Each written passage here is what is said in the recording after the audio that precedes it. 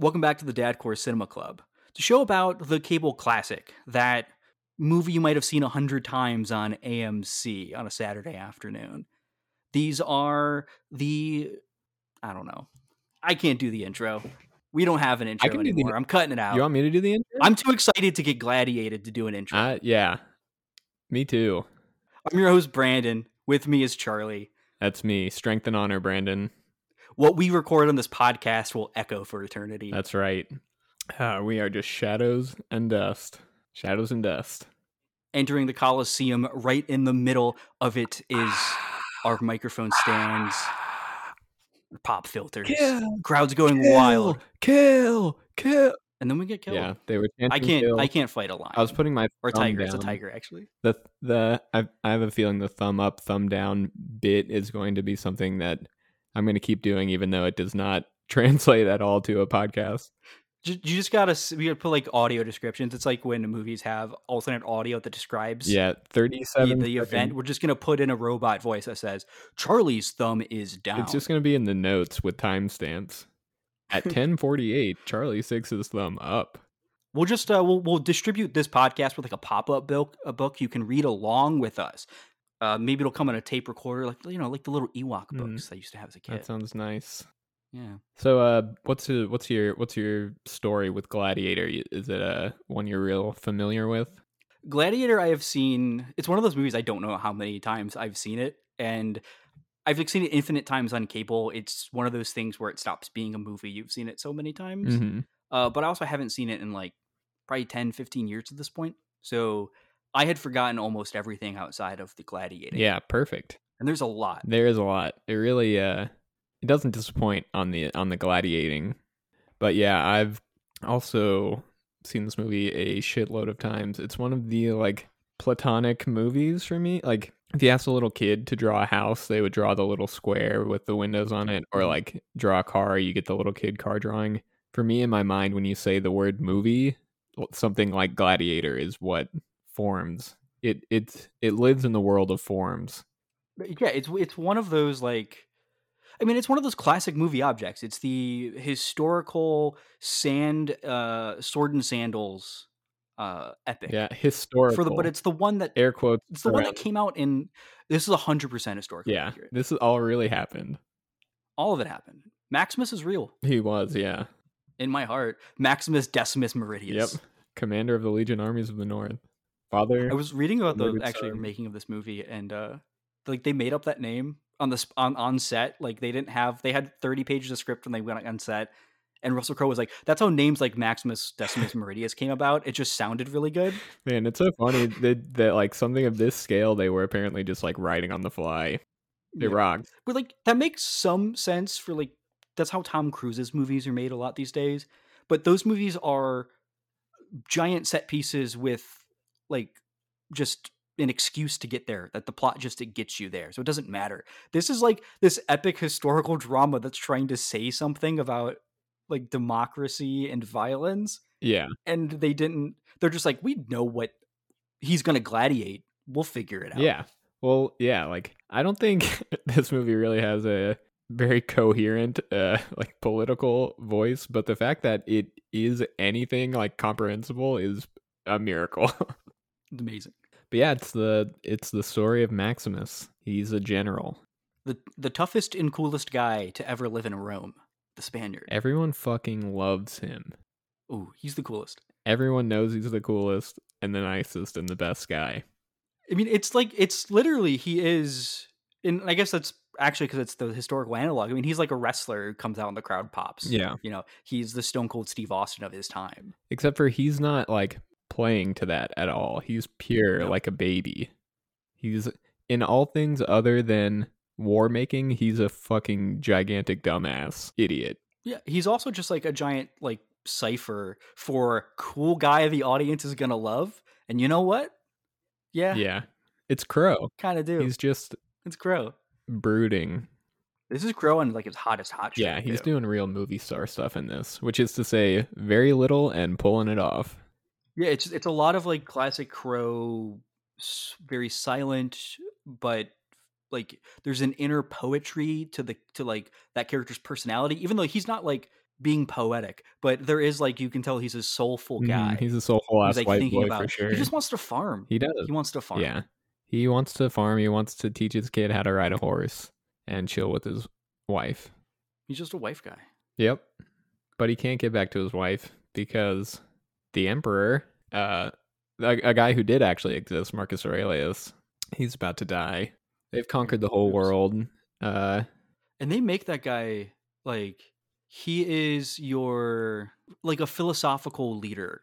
Even though he's an emperor, he's like your philosophical, I yearn, like, my heart bleeds for democracy. We need to right the wrongs of society and bring us back our democracy. Well, not democracy guy. specifically, but Marcus Aurelius was like a philosopher king who did like Yeah. right philosophy. He was like a stoic, Yeah. a classical stoic. So like that's not that big of a stretch, I don't think. No, I'm not saying it's a stretch. I'm saying that's like the character note they're hitting with him in this movie. He's wise. Although he did not, his dying wish was not to bring back the Republic. No, it's for Maximus to do it. Yeah. Yeah, that was like a little note that I had made. I was like, I mean, he's aware that he's dying, but apparently he thinks he's going to die like right now. I don't have time to get back to Rome and do this myself. I'm dying. Yeah, like, couldn't he just, you know, say, hey, we're a republic now before he dies? Yeah. If we're actually talking about the plot of the movie, they're out in Germania. They're conquering the fringes of the empire, these Germans that they... A massive and cool battle, too. Yeah. Yeah, it opens up on a sick battle. Maximus gives some cool speeches, tells them all, to unleash hell and whatnot, gets them all psyched up. His buddy says people should know when they're conquered, and Russell Crowe's like, would you, would I? Yeah. But then he kills them anyway. He respects these guys, but he's gonna fucking murder them all. Yeah. This is his job. He's good at it. Yeah. He is very, very good at it. He's good at generaling, I guess, and he is also just good at the nitty-gritty, the hand-to-hand. He's also the best at that, too. Yeah, he's the best tactician. He's the strongest guy with a sword. He's the strongest guy even when he's tied up holding a sword. Yeah, he gets the big picture, but he's willing to get his hands dirty. Literally. That's the visual motif for him, is that he literally rubs dirt into his hands all the time. Yeah. Very funny. But also I very love it. cool. He said it's like, they were supposed to be a character note, I think, to bring it back to like, he's a farmer. But I'm just like, I just keep thinking like it's like a sports player. Yeah. Who's like dusting up their hands to get ready. I need to get my grip on this bat. He's like a gymnast. Yeah. Yeah, he's like a man. He's one with the earth. He's like an elemental being. But yeah, they win. Marcus Aurelius calls out his son and his daughter to come meet with him because he apparently is like convinced that he's on his way out very, very soon. And we get Joaquin and we get Connie Nielsen playing the two royal children. And Joaquin Phoenix, sniveling little fucker. He seems like a good guy. He seems like such a good guy. He's playing it so big and evil in this movie. It apparently like him and Crow were just kind of like confused and not super down with like what was going on. The performance that Joaquin Phoenix gives is so good. It's like crazy that I guess that's him phoning it in, kind of. That's what it looks like. It's still extremely it's engaging. Real good. He's a snake that whole movie. Yeah, I really like that right when he shows up, the first like little bit of character stuff we get from him is that he, with his shirt off and a bunch of his guards, is going through in slow motion a pre-rehearsed like fight sequence that he can do like really fast so that it looks like he's fighting a bunch of guys at once, but it's all like choreographed movements. It's nice. It's a good little bit to show you what he's all about. He sees himself as a fighter who's capable, but yeah, and he knows that like probably isn't. Even if he can't fight, it's like valuable to be able to put on a show. But yeah. And then his dad stupidly tells his evil son, who like anyone knows is, look at this guy. He looks evil. He sounds evil. He's like, by the way, you're not getting power. I'm not giving you the kingdom when I die. Yeah.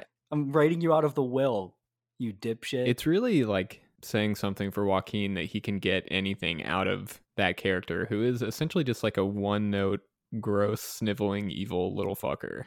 Like like Marcus Aurelius, of course, chooses fucking Russell Crowe to be his successor because he rocks and his son fucking sucks ass. And he caught. You have a guy who's the coolest dude who's ever walked through Rome or any of Rome's conquered lands. Everyone loves him. He's basically your best friend. Yeah, if your kid sucks, you give that guy Right. everything. Yeah. He does stupidly tell Joaquin in a room that no one else is in that he's given he's given the job to Russell Crowe. But it is like a sad scene because like Yeah. Joaquin is like, listen, I remember you like sent me out this like list of virtues of what a good king had to have, and I didn't have any of them, and I knew that I didn't, and like I know that what I am.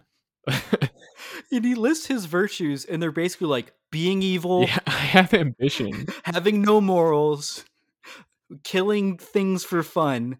I have values too, Dad. Why don't you recognize them? And then like after all of that, Marcus Aurelius is like, he says um that your faults as a son are my failures as a father, which is like really fucked. He won't even like let him own really like the monster he is. It's like so belittling. Like, listen, I hear what you're saying and I agree that you suck, but it's my fault. You can't have any ownership even of your own shittiness. It's And on me. it's not even forwarding the sorry. It's forwarding the like, no, you're bad. Yeah, You have a lot of faults. You're like the I worst. should have done And that's my better. fault, but like you're still terrible. Yeah. So he smothers him to death. The other thing Marcus Aurelius gets to do before he dies, I really like, because he tells his daughter, if you were a man, I'd love to give you the kingdom. Just like another note of like, my son Yeah, sucks if only you were a so man. much. I would keep the empire going if my daughter was a guy. Literally anyone else. Just like, oh, it's like, oh wait, do you like do you not believe in the empire anymore, or do you just hate your son that much, buddy? Yeah. You do get hints of that though, that like one of his motivating factors is how much his son sucks and how much he like cannot be allowed to be the emperor. He also does actually criticize the empire a little bit, although it seems to be more about his legacy Yeah. than about like the inherent value of imperialism. Because he talks about how they've conquered so many lands, and he says, but what was it for? Like, there's a vision of Rome, and he talks about the vision of Rome as a republic. But so it's not like, oh, it's bad that we're conquering like the barbarians. It's bad that we're not a representative republic anymore. And Maximus is like, you saying we fought for nothing? Like, my men are dying. I need to know they did this for a reason. And you get that sort of like philosopher soldier look into um, Maximus's mind as a guy who like needs to have a reason that he's fighting. Is driven by a love of Rome, and he doesn't have that if you tell him that like it was all for nothing. Yeah, and you get the little bit in there too where you learn that he's never even been to Rome before. Like, Because he like lives in Spain or something. yeah, I don't know if he actually lives in Spain or if that's just a nickname he picks up once he starts gladiating. He, But I don't know. He might like live on the border, but he like, I don't know. I feel like, he's yeah, definitely somewhere he out was in the like provinces. Hispano-Roman. Yeah. He was from the Iberian Peninsula. Okay. Because he rides a horse from wherever the battle is in Germania to his house in seemingly I a don't couple know how long days. those distances Yeah. are. He also gets to Africa somehow. Yeah, well, it was a smaller world back then. But yeah, no, he was like he was from, I think he was like specifically from Spain. Okay. Which means he like rode his horse from Germania to the Iberian Peninsula to get to where his family lived. Yeah, Here it after is. he's of course betrayed by Yeah. Commodus.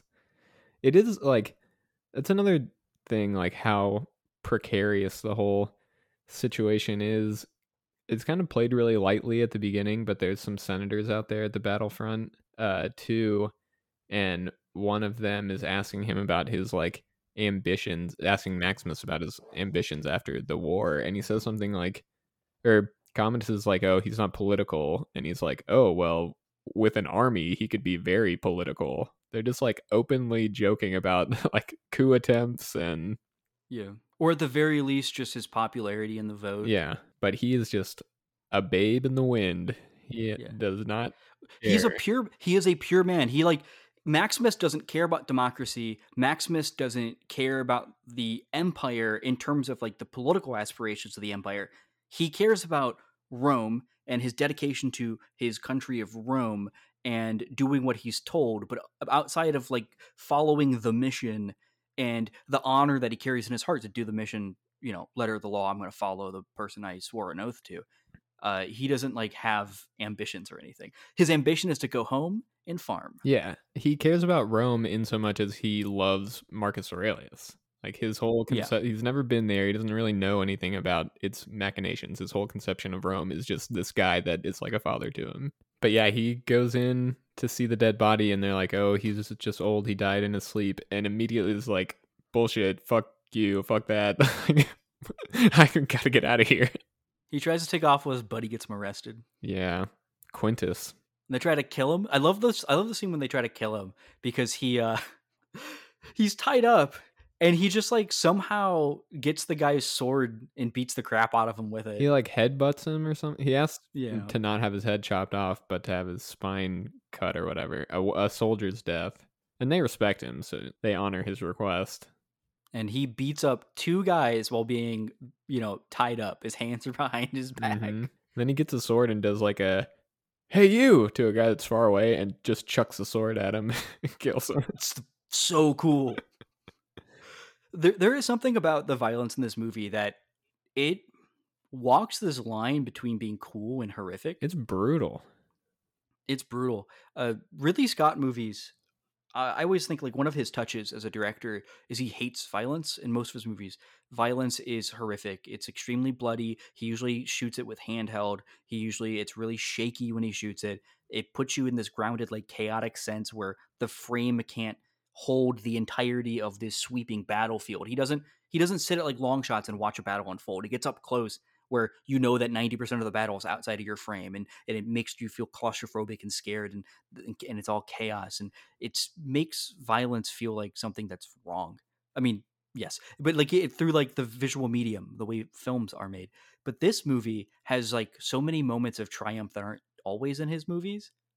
So when he like breaks free, it's just cool. When he like throws a sword, it's just kind of cool. Yeah. There's the moment and there's like the cavalry charge in the battle at the opening of the movie, which is shot with like triumph. They're coming through the flames, the horses jumping over these flames, and triumphant like music is swilling. And then as soon as like that moment of triumph is over, it cuts straight to like guys on the battlefield getting torn down, and it's horrific again. It keeps going back and forth. Yeah, I mean, a lot of it definitely just looks really cool.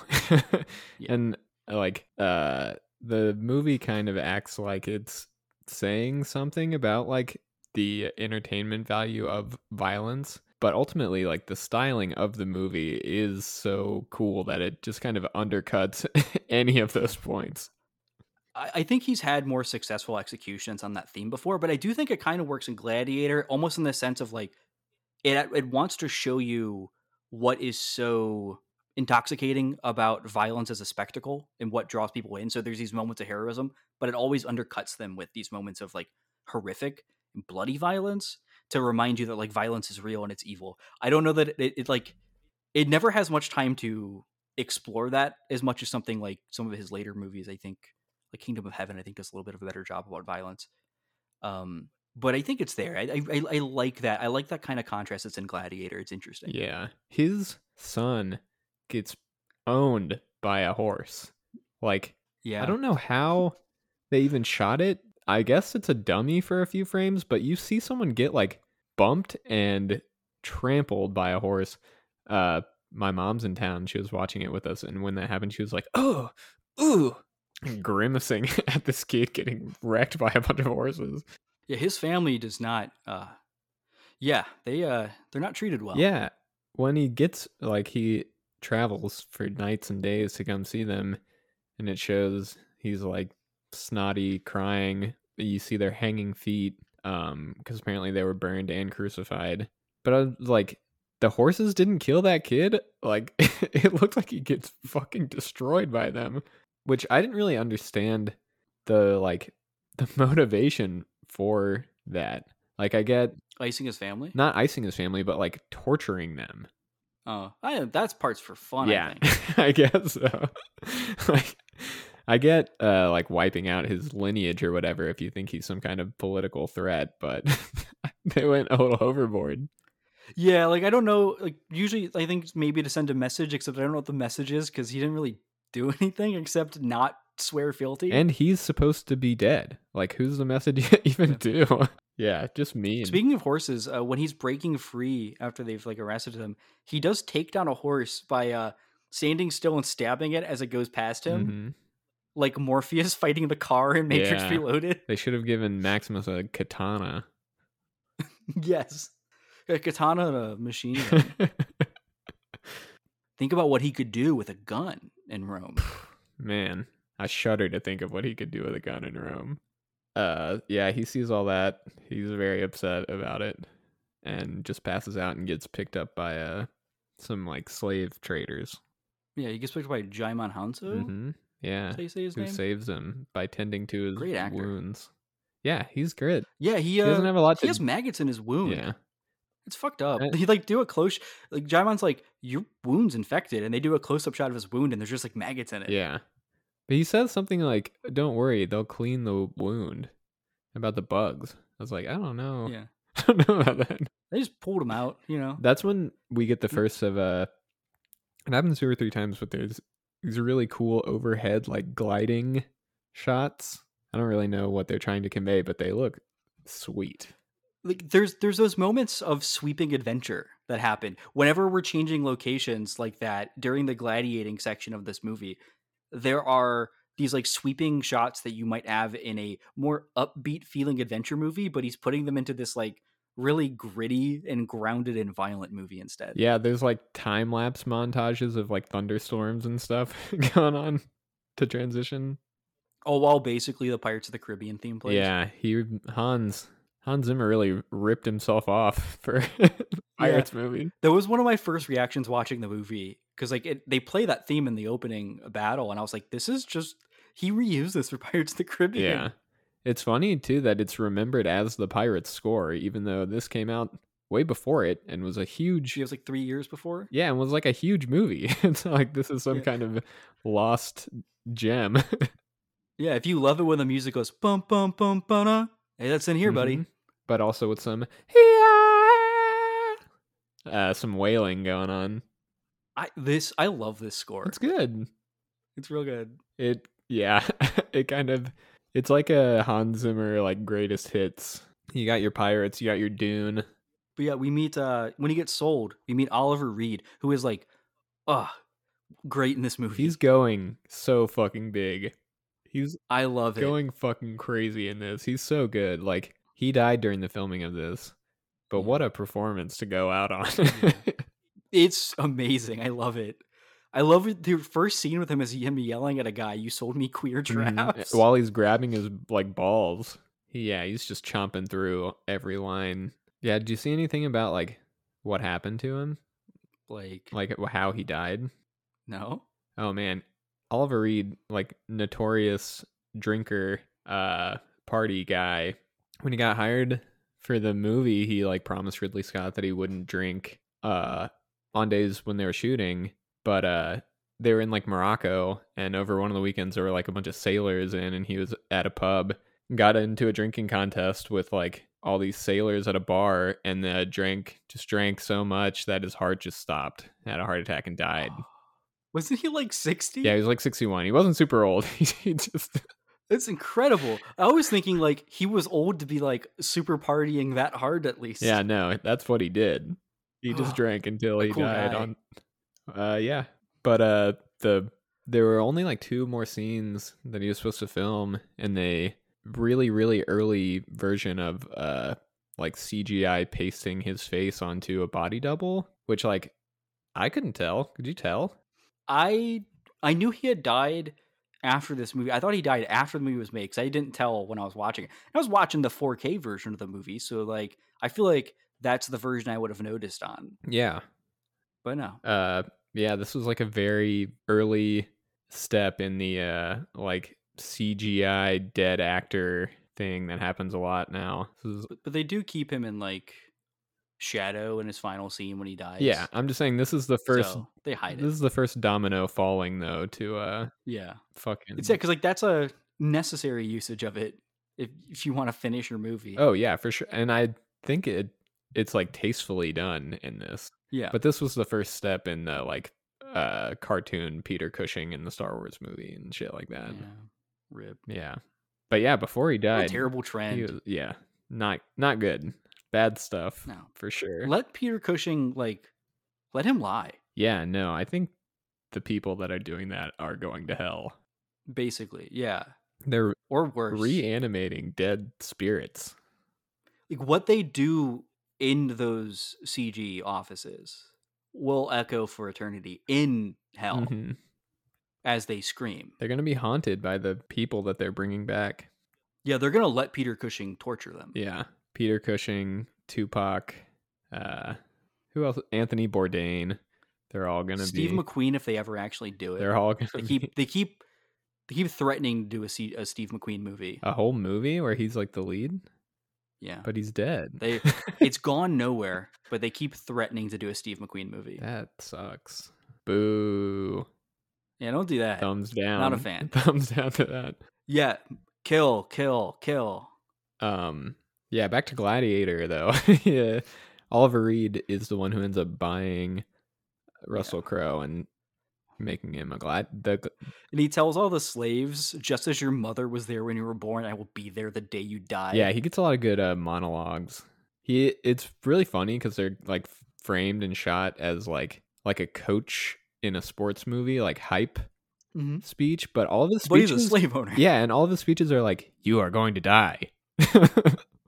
You're gonna go out there and you're gonna die." They're not like inspirational. No. They're like, hey, we all have to die. One of his speeches is basically, we all have to die eventually. We just have to decide if it's a good one. Yeah, you might as well die cool, shiny and chrome. Basically, that's his motivational speech for everyone. Like, hey man, crowd's gonna love you. Yep, it's gonna be sick. It's gonna be so cool when you die. You have no idea. I'm gonna make so much money. Yeah. Oh, and he's out in the provinces because gladiating was banned under the wise king Marcus Aurelius. And yeah, this whole time Joaquin, You couldn't gladiate today. Yeah, Joaquin has assumed the throne, and he's already gone psycho power. He's already talking about dissolving the Senate, like the second he takes control. Yeah, he comes back into the city in like a really weird sequence. It's color graded like gray and blue when he's coming back in. Yeah, I don't know. Weird. It looks a lot. The color in this movie is really interesting. That was like one of my big points in my notes. Because like Ridley Scott's color grading is always interesting in his movies. He likes grays a lot. But he'll use pops of color to like be thematic. So, like the opening of this movie, the opening battle is pretty gray. Yeah, it's very gray and blue. And then the first pop of color is after he breaks free and he's trying to race home. Maximus dreams about his family. Mm-hmm. And it's all bright greens. He greets his family. It's beautiful. And that is like his vision of heaven is beautiful and bright and colorful, but the world is gray and dark and gritty because he's a soldier. And then it feels like color comes back in when he starts gladiating. When Oliver Reed comes in, there's color in like the gladiator scenes. It's like bright colored sand. Like the people in the crowd have all kinds of colored garb. Yeah. And then the color goes away again when we go back to the political side. So I think like color is being like, I don't know, there's the adventurous side of the movie that is more colorful. There is the politics where it's like, it's evil, so it's gray. Yeah, I kind of read that too, is because it is a similar color palette to like the opening battle of like Commodus bringing all of that negative shit back into Rome with him and infecting it. But like when he's coming back in, they're like, oh, he could be very useful to us. But then he's immediately like, I can do all of this myself and fuck you. The Senate sucks. People need a king. I will be. And I think at that point he's talking to his sister about like war, and she says, you know, people loved our father because he did war, and they liked war even though they didn't see the war happening. Yeah. And it's about like distracting people with some kind of victory they can latch onto. Yeah. Which is an interesting note because if you think about like wanting to dissolve the Senate, wanting to start a war to keep people's power, to keep control of the populace, to keep them interested in you as a leader because they're distracted by these wins abroad to be too mad about you dissolving the Senate. These are like plot lines that I feel like they kind of linger in the background of what is pretty much just a revenge story in Gladiator. Mhm. But if this movie had come out like 5 years later in like Bush term 2, I feel like the political stuff would have been heightened as a like response to the real world. Yeah. Like this movie is way different if it's made 5 years later. If it's like coming out when Revenge of the Sith, like Revenge of the Sith hits those same notes, but that's like the core thesis of that movie is a response to the invasion of Iraq. I feel like this movie, if it's made 5 years later, becomes so much more about distracting and someone seizing power than it is about the revenge story. Yeah, it's pretty like politically unmessy, just from Mhm. like a character point of view, because like you have Commodus, who's like nakedly evil and also just like a very by the book, like populist leader. He's like, I'm gonna distract everyone with a big show so that they, I'll do whatever people like. yeah.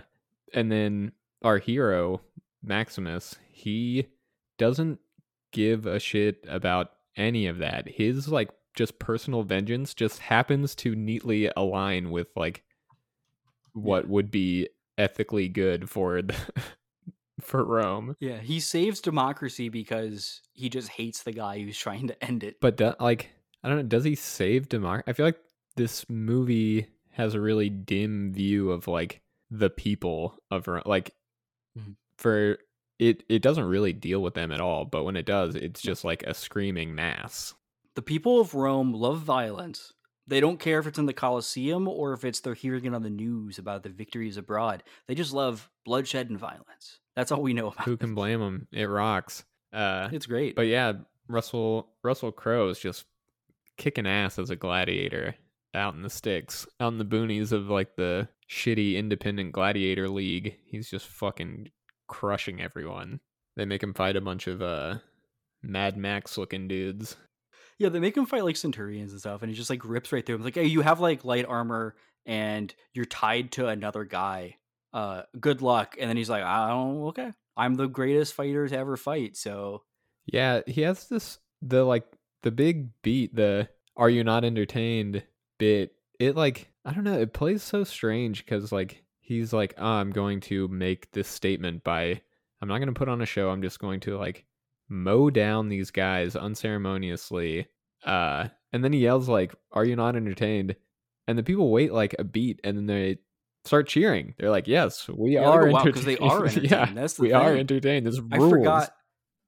Like I know that quote out of context, and but it's been so long since I watched the movie. I just in my head I thought it played more cynically of like he says that and the crowd's horrified and there's silence, No, not like he's basically yelling out to the crowd, like a wrestler who just won and getting the pop that he wants. The crowd goes wild. yeah, it's like he wants them to be shocked by it, but they do love it. They are They just love entertained. it. Yeah, they like it a lot. But then that introduces like one. There's a few different little threads that kind of clue you into the fact that this was all just kind of slapped together like piecemeal. Where Proximo, Oliver Reed, is like, "You're good, but like with my help, you could be the best. Like you're good at killing people, but I could make the crowd love you." I can make you a showman. Yeah, but he doesn't do that ever. like, He doesn't really coach him. like Maximus just keeps doing what he's been doing, and everyone continues to like He it. just stays a cold murderer, and the crowd loves it. Yeah, you think that that's going to be like a plot thread that like he's gonna bond with Proximo as he learns how to like be a showman or like learn something about how politics works, so that he's no longer like baby brained about like how to Mhm. interact politically. But he doesn't do that or like learn anything really about how to function as a political entity. He just keeps killing people. Yeah, you get the sense that maybe the Proximo lines in those scenes were written because they sounded good. They do sound good. Like in the moment while we're shooting the scene, this sounds okay, but then like not really designed to fit within a greater whole. Yeah. Aside, you also learn though that he was a gladiator himself and was so good at being a gladiator that he was personally like freed by Marcus Aurelius. Got a wooden sword and everything. Yeah, with his name on it in case he loses it. Someone will bring His it back name to and his him. phone number.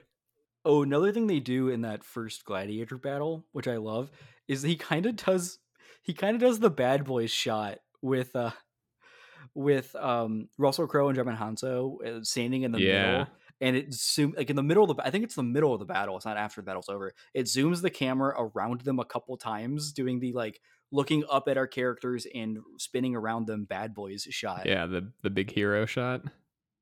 Yeah, Pretty cool. it's pretty good. Yeah, he's chained to Jaimin Hansu, and the other guy that ends up being his buddy is chained to a guy that just peed his pants and dies immediately. That guy's pretty cool though. Yeah, very relatable. If I was made a gladiator, I think I'd probably just piss my pants and die. Yeah, that guy. That guy was in the Jean-Claude Van Damme movie Cyborg.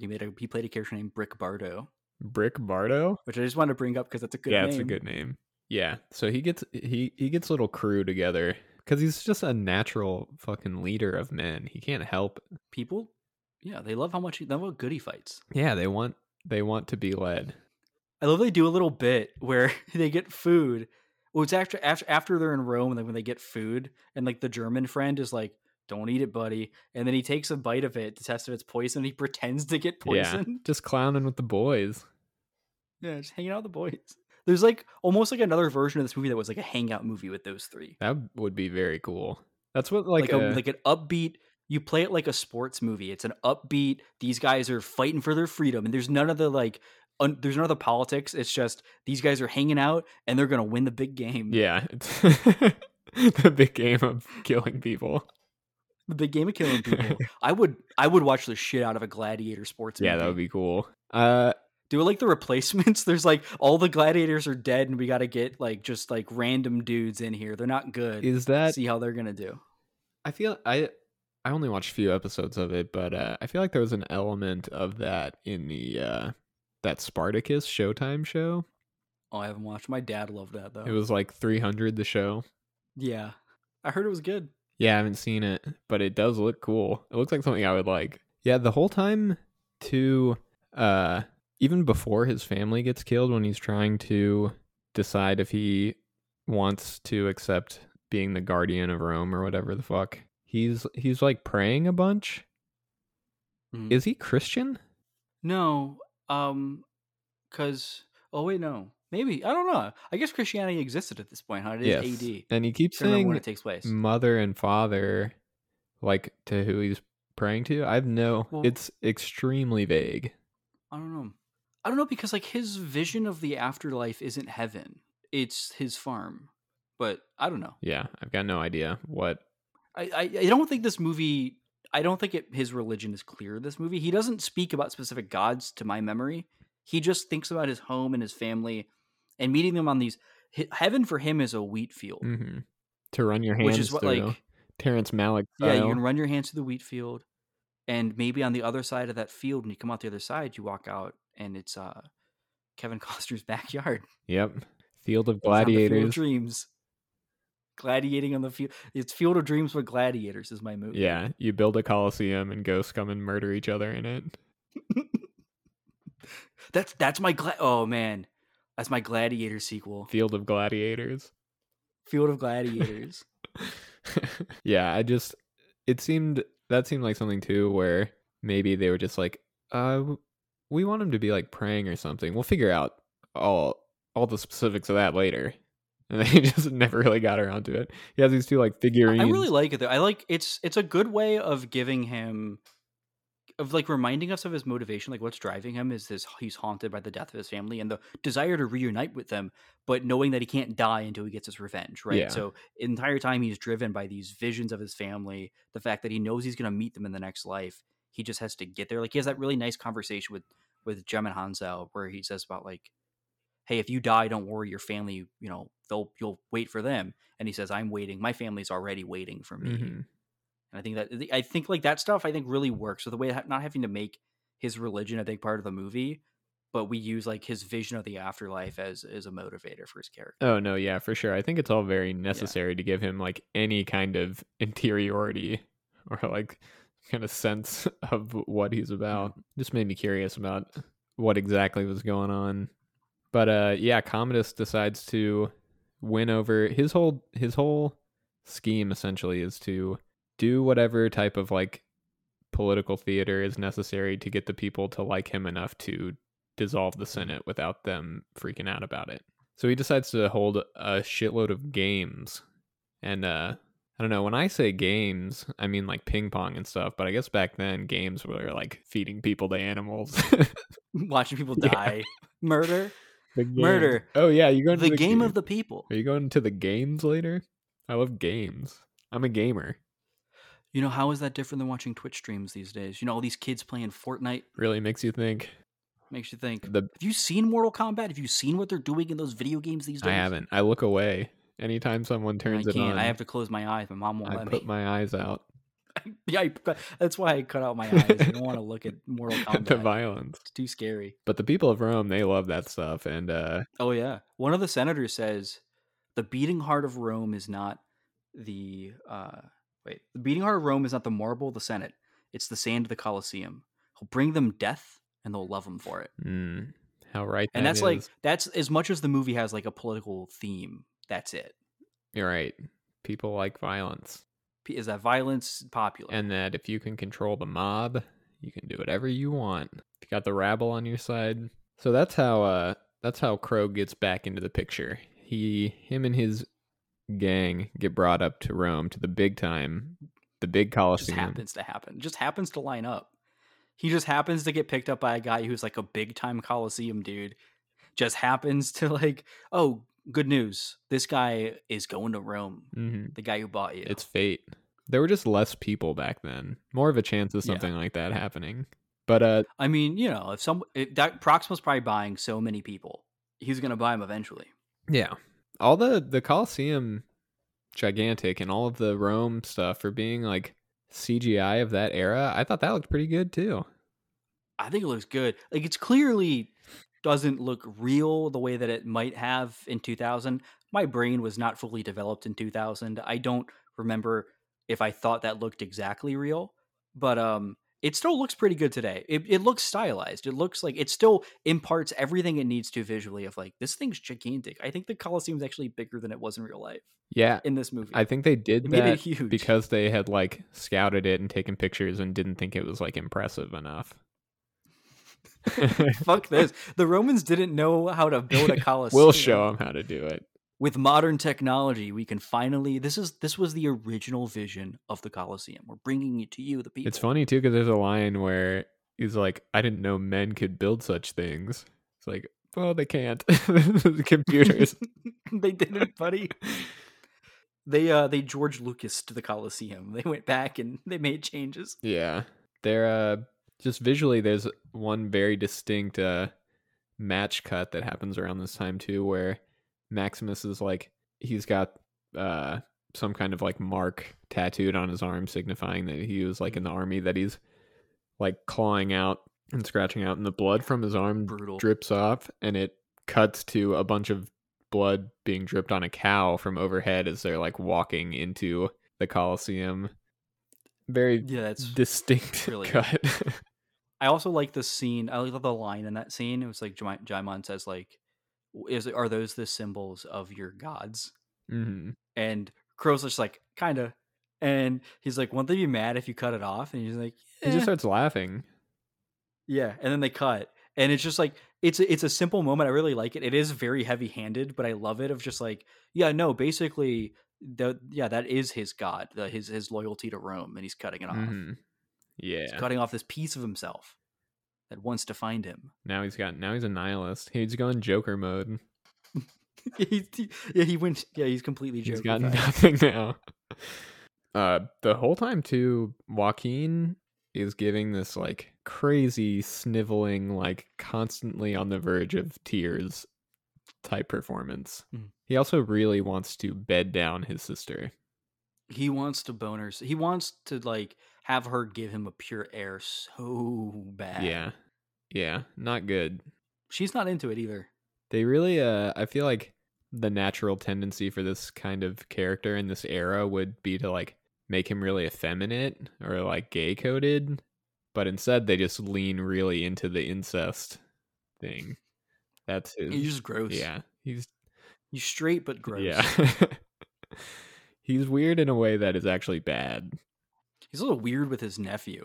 Yeah, Lucius. Not like bad weird, like I don't think the nephew has any idea that his uncle is evil, but like he's like taking the nephew and just like clearly just like poisoning his mind with the stories he tells him. Yeah, I don't think he's like abusing him or anything. He's just a weird guy that No. probably shouldn't be around any children. No, he's clearly like he's trying to raise this kid in his own image and also turn him against his mom. He's like sitting there reading him a story about a turncoat who's like evil to the empire, and the whole time he's staring down his sister when she comes in the room and continues to tell the story about someone who betrays the leader. Yeah, Claudius. And the kid's mom is like crying. Yeah. It's fucked up. And the kid starts to realize that this is fucked up and that he's being used as a pawn. Yeah, the camera like holds on the kid's face. He's just fucking freaked out. When they first get to Rome, instead of like Proxima's all pissed because instead of a regular gladiator fight, they're using all of his guys to reenact the Battle of Carthage, which apparently was like some Roman slaughter. But of course, it's Maximus leading the gang, so they don't lose. But the whole time, Joaquin is like going apeshit up in the stands. He's like sticking his tongue out. He's like, ah! He fucking loves. It's the most fun this guy's ever had. He's like sitting up there. He's just going wild. Biggest fan of the game ever. He's a man of the people. He likes it just as much as they do. He likes it more. He loves it. But yeah, this is like the big set piece of the movie is the staged Battle of Carthage. Russell Crowe gets the MF like Doom mask for it. All of our yes, he has the MF Doom mask. All the gladiators in the center of the Colosseum, and they just like, oh, what are they gonna do? And they sent out chariots. Okay, also 4 tigers. Yeah, and they have like automatic crossbows. Yeah, I don't think they had those back then. They did. I saw it. Oh yeah, it is. They did film this on location in Rome, ancient Rome. His mask is so cool, and they really amplify how cool it is by giving everyone else the dumbest looking helmets ever. They all have like dildo heads. He's got the spiked Doom mask. It is such a sick helmet. It's obvious why that became MF Doom's whole look. Yeah, and when they're like in the armory or whatever, it's not like Russell Crowe's the first guy in there. For some reason, everyone else has just been like passing up the obviously coolest helmet. And he's like, oh, this one looks good. I like that it leaves his chin visible, like as a superhero mask. Yeah. He's like Batman. And then once they're out there, he goes full general mode, and they know to listen to him. I would. And they take fucking everybody out. They're like, make a turtle shell out of all their shields and destroy a chariot. It takes a lot. I think it takes a lot of practice to make a phalanx, but he is the greatest leader ever. So instantly he can get a perfect formation. Yeah, he's like the god general. Yeah, he's the greatest. He really is. Like chariots coming by and they're trying to get through the shields, and it's just like, nah, nothing happening. They should have gave those guys weaker shields if they wanted them to die. Yeah, they should have stacked the deck a little bit more. The Russell Crowe really like Maximus. He's just like the best and never really does anything wrong. No. And he has like no arc either. He's just a static character. He is the best person to ever live, the strongest and smartest at battle to ever live. And that's true the whole movie. And then he gets his revenge in the end. Yeah, I think this also gets at one of the core like dad like fantasies of like watching a cool guy. Yeah, that just if you are a righteous, cool guy, the world will punish you for it. Like, bad things will happen to you, not because you did anything wrong, just because you are the one morally upstanding person in this sea of fucking piranhas. But also, when pushed, you are so cool and capable that you will win by force of will. Right. Yeah. You can't keep a good man down. The world bends to you because you are the coolest and best. Yeah, it's like there is this attitude out there that like of like just the put upon guy. Like, Mhm. all this bad stuff that happens to me is like no fault of my own. I'm I'm a good guy. It's not my fault. They hate me because they ain't me. Exactly. That's what it boils down to. But no, yeah, it's a movie that was maybe had more of a script written before it filmed, which would be a very different movie. Might explore his character as a tool of imperial rule, and maybe examine his role in violence and the fact that he's so good at it. Not just, isn't it gross to watch violence, isn't it a little scary sometimes, but hey, maybe he's also a little bad for being so good at it. Like something like Kingdom of Heaven, actually, which came out 5 years later, has more of that side of it, of hey, exploring the idea that this conflict itself and everyone who takes part in it is inherent wrong. Like there's like another version of this movie that goes into that side of it, that looks at him as yes, he's the coolest and greatest and strongest, but also isn't part of why he's that way bad. Yeah, there's no But like there's not that interior. there isn't an angle to him in Yeah, this. there's no like examination of his role Yeah. really in the broader uh Roman political sphere. That's part of what's so interesting about like the themes of this movie, because I kind of got it a little bit earlier. It feels so close to being a post Iraq, post 9/11 movie, like with a few tweaks. If it was an examination of the role of violence, um it would feel like that sort of cynical Bush term 2 movie that we would see in stuff like, I keep saying it, like Revenge of the Sith or Kingdom of Heaven. And instead, like it has the little seeds of what those movies would become in the year 2000, which I think makes it so interesting, because it is like literally 1 year away from being a very different movie. Yeah, I think you do.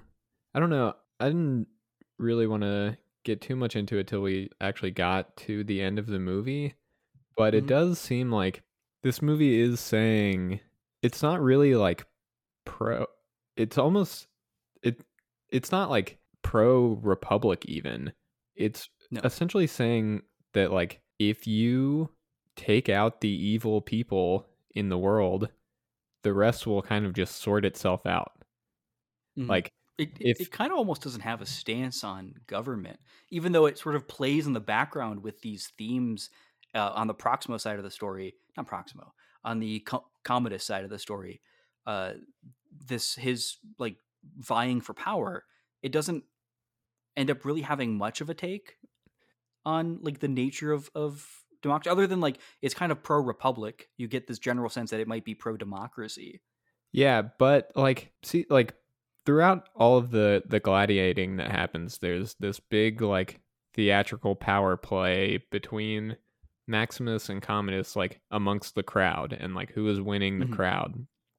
And you get the sense that like that this is where the movie is building to, that like whoever wins the sway of the people will be the one to like conquer Rome or whatever. But at the end of the movie, the like crowd has nothing to do with anything that happens. It's just like Yeah. Maximus gets his own personal vengeance. He kills the bad people, and then like I get the rest just comes out in the wash. Like that's not really his business. It's not the business of this movie what happens to the like, even though he was told by Marcus Aurelius, I need you to take power and then give it up and let like it there is no like denouement that's like, let's watch Rome recover, like let's watch Rome find its glory or whatever. It's just, no dude, he does the murder he wanted to do, he dies. The end. Well, it's not my business afterward. The movie is not called Republic, it's called Gladiator, Right. and he's dead now. It really is just his story.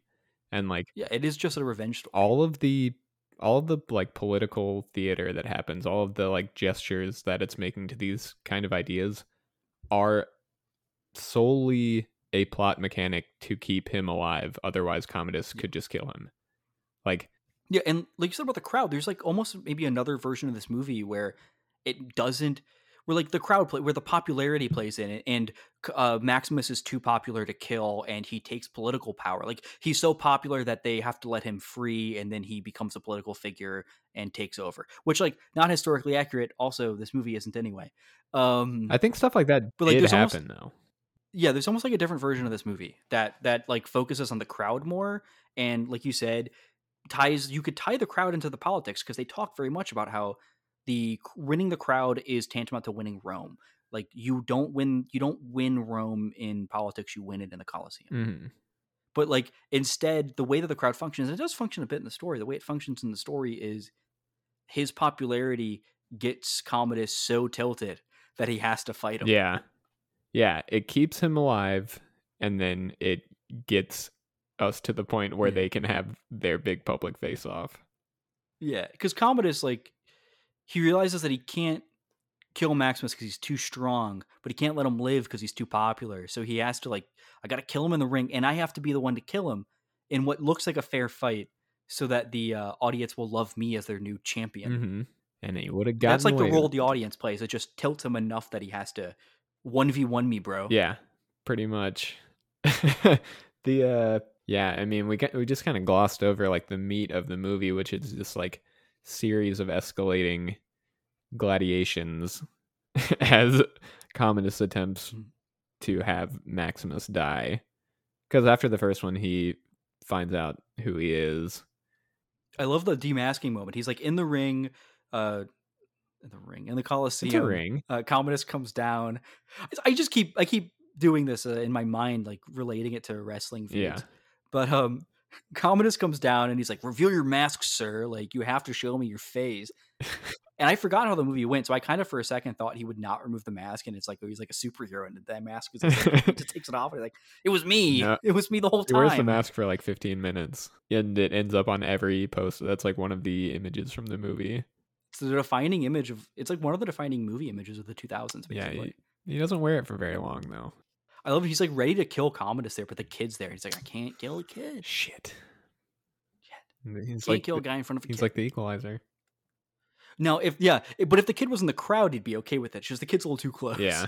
To watch. Yeah, and Commodus does. He's like wants to kill him there also, but the crowd won't let him do it. Yeah. He's got to give the. He wants so badly to be liked. You see him like it's so strong performance from Joaquin because you see it in his face, and a lot of what he's doing is that's really good. It's just like his looks, like his face is so good. It's so subtle, but he's getting so mad. You can see like he wants to fucking kill Maximus so bad. Yeah, but he's like looking at the crowd. He's like, I don't want them to hate me. Right. He's such a little baby that needs crowd approval. He really is. That's like the real strength of the performance is that like you get some kind of idea that like he knows exactly what he is. That like he has some kind of idea of like the sniveling fucking twerp that he is, and like everything that he's built up around it is so fragile. He's like a child that like demands attention. Like he needs approval, and he's desperate for it. Yeah, but he can't do anything. He's not like capable in any way. No. You don't really you get no idea of his like vision for Rome. Like he has no himself. Yeah, he just wants to be the emperor. Yeah. He has no like designs of like what he wants to do. He just wants to be the guy. Like Aurelius had a vision for Rome, which was like, I want Rome to be the beautiful dream that I knew it as years ago. It's that beautiful scene with Crow in the beginning of the movie. He's like, let us whisper together. He's like, there used to be a vision of Rome that was only existed in whispers. Let us whisper together. And they talked about their lives and their dreams. And like he was the philosopher poet, and he had this vision. And then like Commodus is like, I just want like to be in charge. I want to be the best. I want to be the best there is. I want to be CEO of Rome. He's a dog chasing cars, and he got it, and he doesn't know what to do. Everyone's Joker-fied. It's a Joker movie. It's the first Joker movie, really. He after that though, he tries to kill him by bringing the #1 gladiator out of retirement, Beef Supreme. But yeah, this was making me think of the last movie we watched, Every Which Way But Loose. He's the Tank Murdoch. He's like he is the Tank built Murdoch up, of the but movie. then it's just kind of like some old guy. Tigris of Gaul was the original Tank Murdoch. That's who they based Tank Murdoch on. Historical. They were doing research. He has the one other cool helmet that they had around back then. It's got a teardrop on it. It's pretty sick. It's so cool when he dies and like there's just like blood drips off the helmet. Yeah. In the one shot. Yeah. Very cool. But they called him the only undefeated gladiator, which when they said that I was like, isn't that every gladiator who's currently alive? Like what about Proximo? What about Proximo? Like how are you if a gladiator is currently working and currently alive, he is by definition undefeated because I'm pretty sure you get killed if you're defeated. You don't get like, oh, it's fine. Like, you get the thumbs gladiating up. ends when you die. He's just been constantly losing and getting thumbs ups. Everyone. But no, but like when don't you lose a gladiator fight by dying? I mean, he doesn't die. Maximus doesn't kill him. I thought Maximus killed him. No, Commodus gives him the thumbs down and he just throws the sword away. He's like, fuck you. I guess you can lose and not die. And then the guy says, my bad. Maximus, the merciful. I apologize to all historians currently listening to the Dadcore Cinema Club. All gladiators that are fucking pissed right now, fuming. I'm sorry. I'm going to do a big apology post after this podcast goes up. The keyboard gladiators sending us furious emails. I can deal with the keyboard gladiators. I am the only undefeated keyboard gladiator, and they can come at me if they want. I've been doing this a long time. Forged in the fires of posting. That's right. It takes a hard man. That opening scene, I've done that on forums, basically. Yeah, that happened to me once. Forever. Yeah, he kills that guy even though they sick like 4 tigers on him. He can't be had in the ring. He's unbeatable. No. He's the great. He's basically every match is a squash match for him. He just does guys in. Does he ever get hurt in this movie? Other than like when he, obviously at the beginning of the movie he gets messed up. Yeah, Commodus stabs him at the end. Like in a fight, in a fair fight, or not I guess none of the fights are fair. In any of the fights, does he actually, when he has a chance to defend himself, get hit? No, he doesn't take a punch. No, he's too good. He's too quick. He's too good. He's the strongest and best. He's like the equal. He has equalizer vision. They don't show it in the movie. Yeah, but that's how he fights. Is every time he gets in a fight, he quickly spots everybody. Knows all the parts he has to hit and the objects he can use. Yeah, but he knows all the angles, every movement. He's got pre-visualized. After he survives that, though, we get a really great Joaquin line because he's really mad because everyone likes Maximus more. But then he's just sitting down and he's like, "This vexes me." And then someone walks closer and he's just like, "I'm terribly vexed." Terribly vexed right now. He does a lot with a very goofy bit of dialogue. I'm gonna start using "I'm vexed" in everyday life. Terribly vexed. What's going, Brian? What's going on? I'm vexed. Yeah, Sorry, I've just been vexed all day. We haven't really talked about his sister, really, who's like caught up in all of this because her son's the heir. They're buddies, but she's like put off by his freakiness. Can't really do anything about it. She seems like the not evil kid, but she's not allowed to rule. Yeah, she also has some kind of like romantic history with Maximus. Yeah, they used to be together. I presumably before Maximus got married. And yeah, I don't really know how that all works out. What, marriage? I don't know if they were married back then. No, he had a mate at least. No, I mean like he had a lady. Just the timeline of that. Because he's married. He's never been to Rome before. I don't know like how or when they're. Well, I don't think. Isn't the line not that he hasn't been to Rome, but he hasn't seen what it's become? Oh, maybe. I think he said you fight for Rome, and yet you've never been there. I think he said you haven't, but I think he followed it up with you haven't like seen what it's become. So maybe he hasn't been there since it changed so deeply. I don't know, or something. I don't know, or you know what? Maybe he just met her on the battlefield. Like she visited after a battle. Very possible. And they had a little affair to remember. Yeah, she's a player in all of this too. The whole time there's some like maneuvering machinations that end up being pretty futile and pointless to the broader story going on with the Senator Gracchus. Yeah, she seems to have ideas in her mind about taking down her brother, but we don't really get much of her interiority. In fact, in this movie in general, we don't really get inside any character's head outside of Maximus. Yeah, and all that is going on in there is his wife and his kid. Yeah, that's the thing we get is he loves his wife and his kid so much. But we kind of get inside Joaquin Commodus's head because we see it from his performance, but we don't get you know, we don't get inside of like anyone else's head. It's not like we like know what's going on in Lucila's, like what her machinations are, what she's doing behind the scenes when she's not on camera. She's just kind of there for like Commodus to be mean to, Yeah. She's like, an element that he controls. yeah, yeah.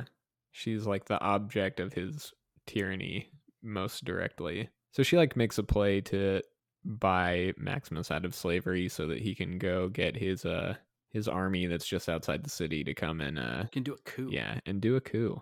That gets found out though, and they kill all of his friends. His buddy Tommy Flanagan, who he's the guy that has the scarred face.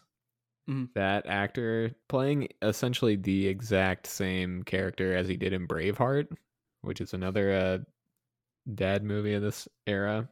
He's like he was the go-to second in command lackey type dude back in those days. He's real good for how little he's in it. Yeah. He's real good passing notes between Maximus and Lucilla, facilitating things, and then just getting off. Yeah. Unfortunately, Yeah. It's tough.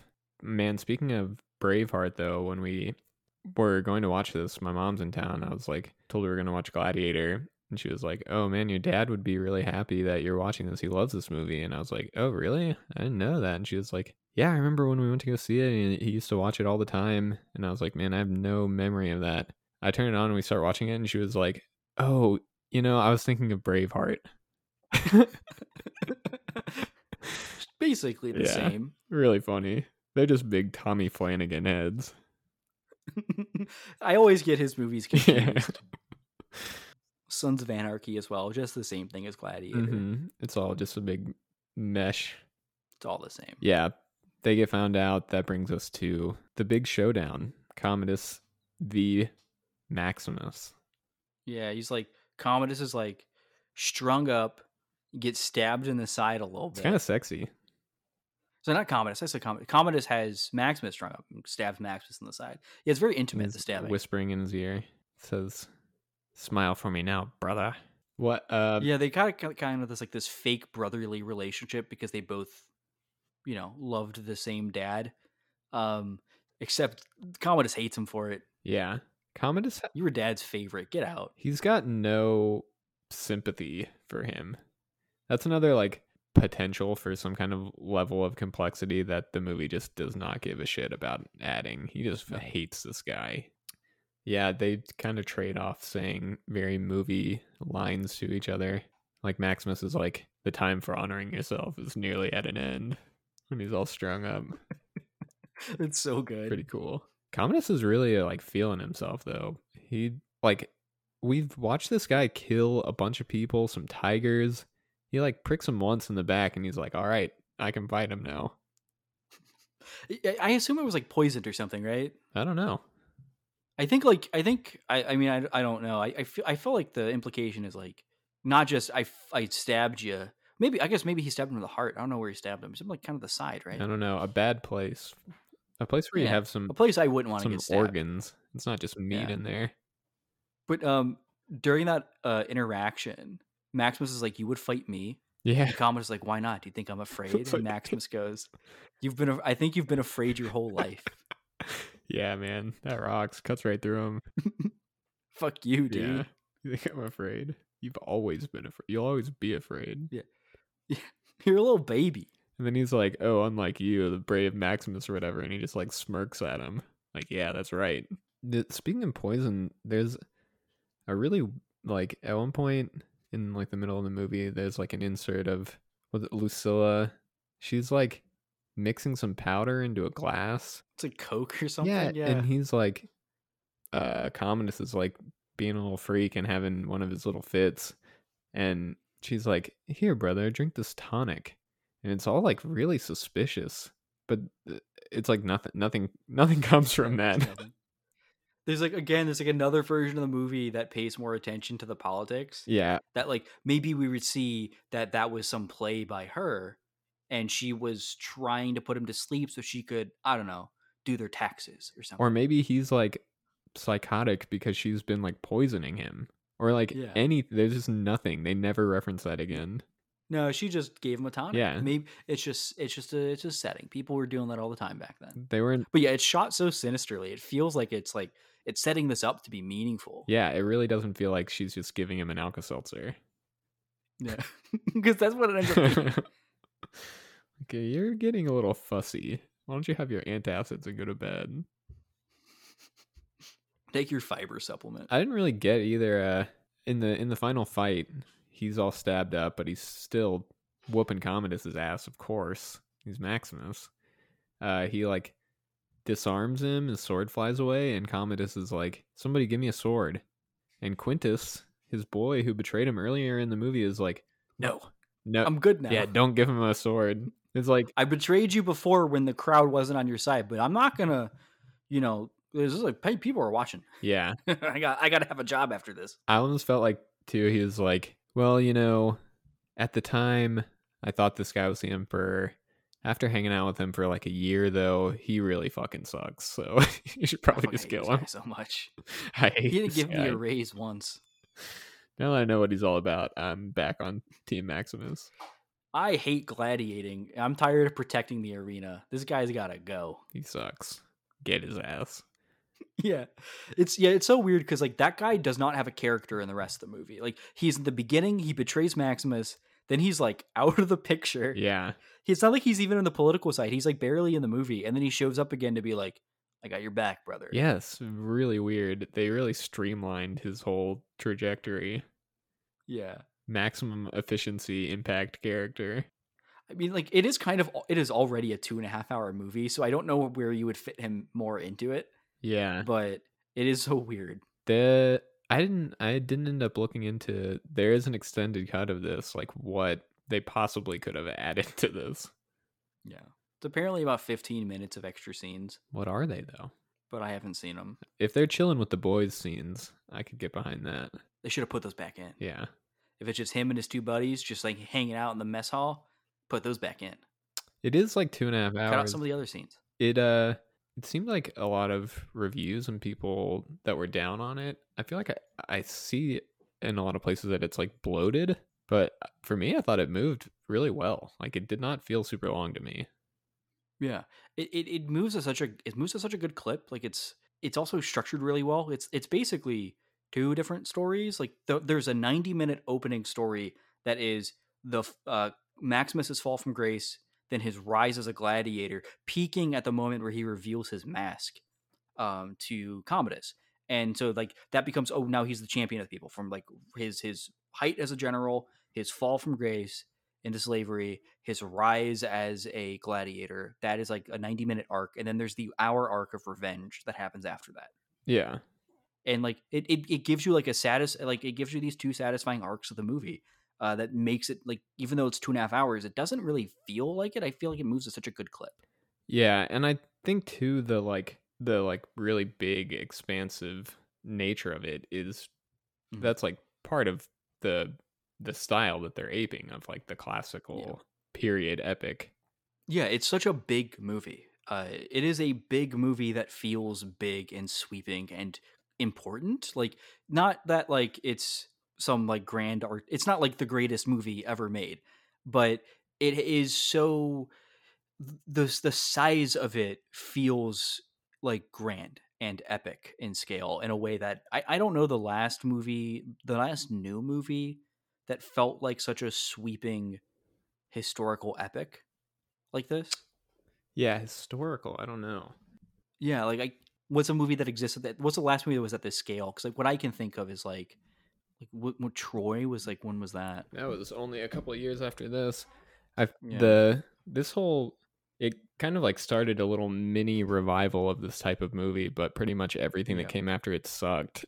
Like Troy's really good. Troy is good. Troy is legitimately bloated though, and has some not great central performances. I haven't seen it in ages. That's another one I've only seen on cable. Oh, I've seen it a bunch of times, and like within the last year, it does not hold up as well as Gladiator does. But yeah, I feel like it kind of sparked up a little mini revival, but was clearly the best of all of them that came Well, after. actually, I've mentioned it a couple of times on the podcast already, but Kingdom of Heaven, I think I actually like more than this. Hmm. Kingdom of Heaven is one of my favorite Ridley Scott movies, and I like it more than this. And I think like that's the last great one that I can think of off the top of my head But I mean, even for a that, the historical cut that epic. they released in theaters, it was like a huge flop. It didn't.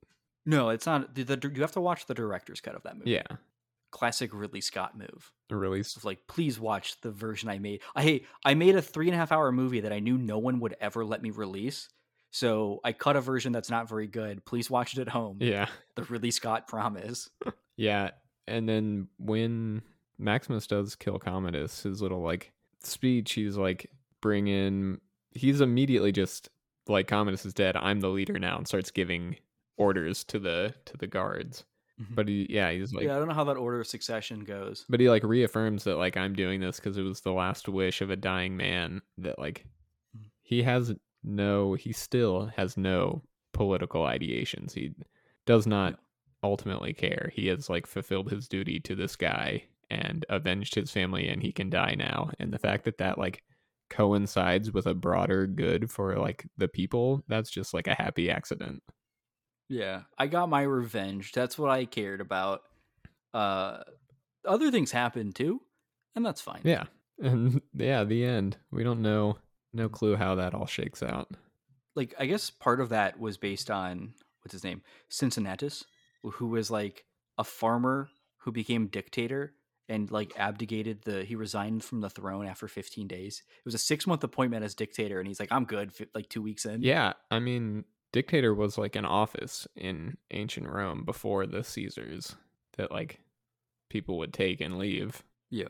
That was part of like the inspiration of the character was because that guy was a farmer who was like, I don't want to lead, baby. Yeah. The fact that this is set in ancient Rome but is like complete like ahistorical made up is very funny and very cool. Mhm. They hit like the aesthetic notes of it feels when you're watching it, it feels grounded and it feels like things matter and like it might be based on history. But then he heightens it because it's a story and it's like, it doesn't matter. Hey, they never actually used fire in battle, but it's cool to Yeah. use fire in battle. So we're going It's to. an epic. We're going to do all It's an the epic. epic It's got to be stuff. cool. And it's so cool that he made this like gigantic, super expensive, and every dollar is on screen. This thing feels like $100 million.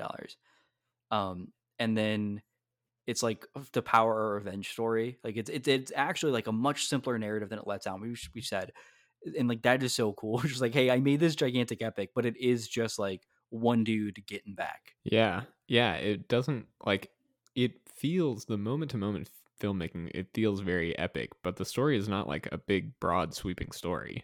Yeah, everything that's sweeping about it is just coloring this guy's got to kill a guy. I think well, and that is what I think makes it such a like dad staple or like lazy afternoon viewing. It's just so accessible and digestible.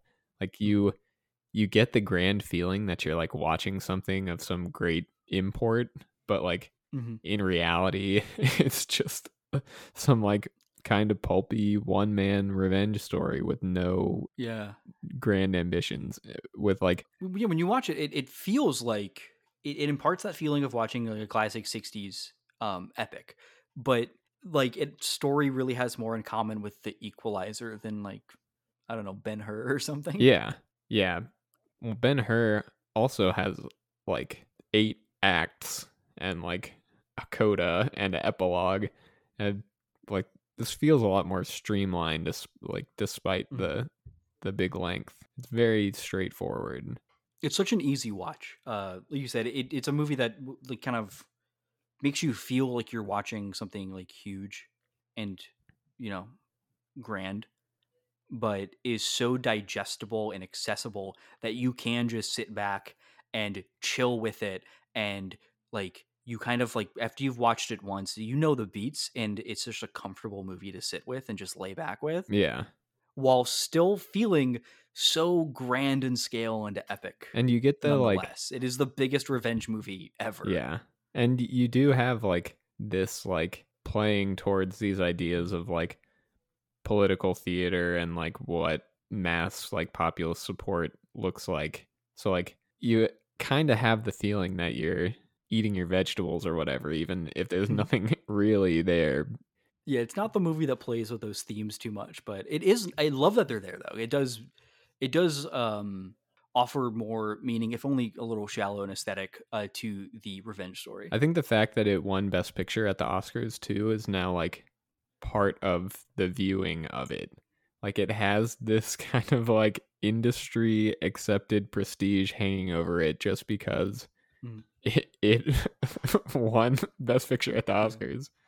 It is really funny thinking about that now in light of like the recent Oscars and people talking about like, oh, you all the jokes of like on Trevor Noah talking about how like, oh, we're giving the Oscar to movies no one can relate to, and it's like, Uh-huh. man, the What Oscar went are to you talking about? Gladiator at one point. It was the second highest grossing movie of 2000. I don't think the Oscars are like too heady. I don't think they've ever been too beyond giving a populist movie a shout. Yeah. It's It funny just has to be cool and have Russell Crowe in it. they got that. Yeah, it's kind of funny too thinking that like production was like a big mess, unfinished script, the like two central performers weren't like fully sold on it. Mhm. Kind of had to piece it all together. One of the actors died. I'm sure they were just happy to like get something out, and then they put it out and everyone's like, this is incredible. This is a masterpiece. It just happens, man. Yeah. You know, it's one of those miracle movies where it feels like it could have gone if you had a different, like if you just didn't have this perfect team behind it going into a movie that needs to string together its set pieces with something of import. Like it needs to actually explore a character because it is supposed to be a drama. You are supposed to care about Maximus. Like if it that doesn't work and you're doing that on the fly because you don't have a script, like if you don't have this perfect team behind it, that this movie could have been like it could have been a disaster. Yeah. Yeah, I haven't looked at what it beat that year or what else even came out. I didn't look at what number one was. Let's find I out. know that And was the then Crouching Tiger year. Mission Impossible 2 Oh. beat it, but not by much. It beat it by 80 million, just 86 million. You had to have an even dumber big blockbuster out there to make it feel extra smart. Yeah. Oh man, Dinosaur was number 5 that year.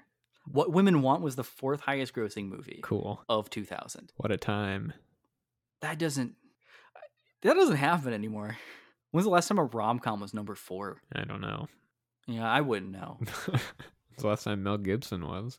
It's just wild for like X-Men is number 9 on this list. The first one? Yeah. Oh man, I thought that was like a huge movie. Well, like it made like 296 million. That was huge for superhero movies at the Yeah, time. it wasn't making Gladiator money though. No, but that's the thing. Like a historical epic, the second Mission Impossible, Castaway, What Women Want, Dinosaur, How the Grinch Stole Christmas, Meet the Parents, The Perfect Storm. These are all movies above X-Men. Different world. A better world. I don't know. I don't I like know the if first What X-Men Women a Want lot. charting is a better world. A Perfect Storm, Castaway. Gladiator charting is a Man. better world. The dads were feasting in 2000. Yeah, they're all going out to see How the Grinch Stole Christmas. Mm-hmm. They had a Howard joint, a Zemeckis, a Ridley. Yeah, they had a Gibson.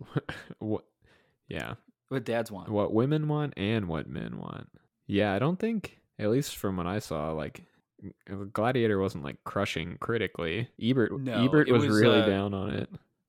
It was positive, but not head over heels in love with it. Like a lot of the criticisms of it are kind of weird to me because I don't agree with. Like Ebert said that Joaquin Phoenix's performance was too reserved for the movie. Too reserved. Yeah, he like I was reading his review today. He's like you should have got an actor who was willing to dig into it a little bit more and go campier. And I'm just like, I What? think when I was watching the movie the whole time, I'm like, I think he might be going a little too big. Yeah, that's wild. I did see that he said it like looked ugly, which I think I disagree. uh He was a yeah, his God, what was his example? He had an example of a movie that he thought was like better, and it was is it Titus? the Anthony Hopkins movie. Yeah. He was like, as an example of another recent historical epic, if you want to watch a good one, check out this one. I don't know. I think And I was like, I don't think they're the same kind of movie. I think parts of Gladiator are kind of drab. I think it swings pretty wildly of like what it looks like from scene to scene. But I think it does so At least it works for me. So I know, like not everyone likes the drabness of Ridley Scott movies. I think that works so well for this movie Yeah. because and it is kind of heavy handed the way that Ridley uses color, but I like it a lot. Where it's like, oh, it's drab because this is a cynical and dark and gritty movie, but occasionally in the gladiatorial battles, it is bright and it pops because we are showing you the crowd loves it. This is a moment where we're showing you the crowd falls in love with the violence. They love the violence so much. And then outside of that distraction of violence in the Colosseum is actually a drab and depressing world. Yeah, we don't get a ton of sense of what the world of Rome is, though. No, Like, I don't know if there's a single like exterior shot, like of like a street. we don't go to like a market or Yeah, anything. he's Commodus is Those never like the people don't mingling. exist outside of the Colosseum. They're Yeah, just audience members. Uh, Ebert called the story "Rocky on Downers," which is damn. really funny. He hated how dour the character was. He was really mean. God, he says it employs depression as a substitute for personality and believes that if the characters are bitter and morose enough, we won't notice how dull they are. Jeez, He was really he mean. could write. Yeah, I loved Roger Ebert. See, I think him being so reserved is like a point towards Russell Crowe's like movie starness. Yeah. Like how little he has to do to be a compelling presence on the screen. Oh, yeah. This is a pro movie star limited performance, reserved performance podcast. Yeah, right. If you look good and you've got that energy, you don't have to do anything else. Like he is morose and reserved in the movie. There's not much bigness to him, but like I think it's a fantastic. I think he won the Academy Award for a reason. Like it's a fantastic performance. Yeah, he's It is good.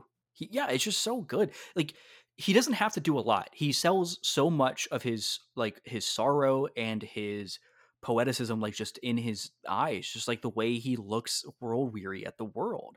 Like there's so much being done in like just subtle. He doesn't have to say much. It's a great performance. So we were talking about the ending earlier, about how he just kind of dies and he just says like movie's over. Hope that things ended well. Apparently, like in real life, like Commodus when he died, it was bad for Rome. There was just like tons of infighting and disruption within the entire empire. It was like bad for people. I know. I assume that that's like after the movie ends. I like there's just a huge power vacuum, Yeah, and I'm sure bad stuff happens. yeah. Like he can say, "Hey, the Senate, you guys got it. You guys handle the ground. I'll watch the skies." Um, he can say that all he wants, but those Senate guys seem kind of bad in the movie. Yeah, and there's like apparently like a leaderless army just camped outside of the city now. that seems Yeah, without even their messenger that boy to seems tell them what to do. bad. Yeah, I'm sure it all works out though. I'm sure it's fine. Who knows? Also, apparently in real life, the barbarians like weren't conquered. That they didn't get conquered like at all. It was like that war that they show at the beginning lasted, I think, into Commodus's reign, and he had to like make a treaty to end it. Yeah, also like the looming threat on the Mhm. frontier and on the border was like a huge political piece for like Rome's Yep. leaders. Like it's like advantageous to have some kind of dangerous enemy constantly looming over Yeah. everyone. And instead, the movie opens with Russell Crowe, the toughest guy ever. He ends the war with the barbarians. Yeah. He They're civilizes them. crushed. It's kind of a weird thing with like the themes of the movie where he is like the coolest guy and the biggest hero. He is also like the biggest soldier in an imperial war. So like he's the coolest and best guy because the movie's not actually like anti-imperialism or violence in any way because its big perfect boy hero is like the most violent and best violent guy who was like the biggest tool in subjugating everyone that Rome rules. Yeah, if anything it's like pro violent like civilizing of people. Like that's It's what kind of pro imperialism as long as it's ruled theoretically by a republic instead of yeah, you need a an empire, or an some kind emperor. of like Superman philosopher king, Mhm. like someone that's making more the morally correct decision at all times. Yeah. It's just a fun. I don't think the politics matter to the movie, but it is an interesting aspect because it does play with them. Yeah, It is interesting that it plays with those elements of like what is the role of an empire? What did we gain? What did we gain from invading? But it doesn't question them that deeply. So it just kind of hangs over this movie where the superhero, he's basically Superman, the biggest symbol of the rule of empire to exist. Yeah, I think that's probably going to be another recurring Dadcore thing, is like these kinds of movies that like acknowledge that there are interesting ideas, but then does not really engage with them at all. Mm-hmm. Yeah. And like I said, I think that this movie, if it was made a few years later, when people were getting kind of disillusioned with the Iraq War and the second Bush term, would be much different on those themes. I feel like it would focus so much more on this idea, on the political angle of the movie. Yeah, I think it's better for not doing that. No, yeah, it would be a very different movie. I just feel like Ridley Scott would have made a different movie in a few years later. This movie as it exists now is such a weird, such a specific artifact of being a year 2000 movie filmed in 1999. Yeah, right. Very much the kind of movie that's made during uh, the peaceful and peak 90s period. Yeah, when we had civilized the rest of the world. Yeah, I think that about does it for the old Gladiator. But what are your closing thoughts on Gladiator? That we are all just shadows and dust, baby. Shadows and dust. That is true. It is all we are. There's nothing more. But I really fucking like it. I will watch this at any point. As far as like a rating, I'm going a hard 4 out of 5, pushing up on 4.5. I just like it. Yeah, it is an eminently likable movie.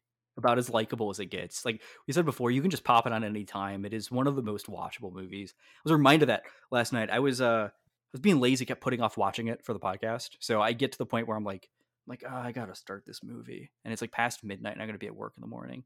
And I pop it on, and as soon as I pop it on, I'm sucked in. I'm like, oh, I forgot that this is just like an extremely gripping movie from minute one. It's going. It just washes away. Next thing I know, it's 3 a.m. and I'm like, well, that was amazing. I didn't go to bed.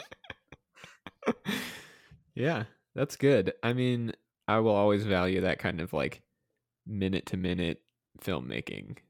Yeah.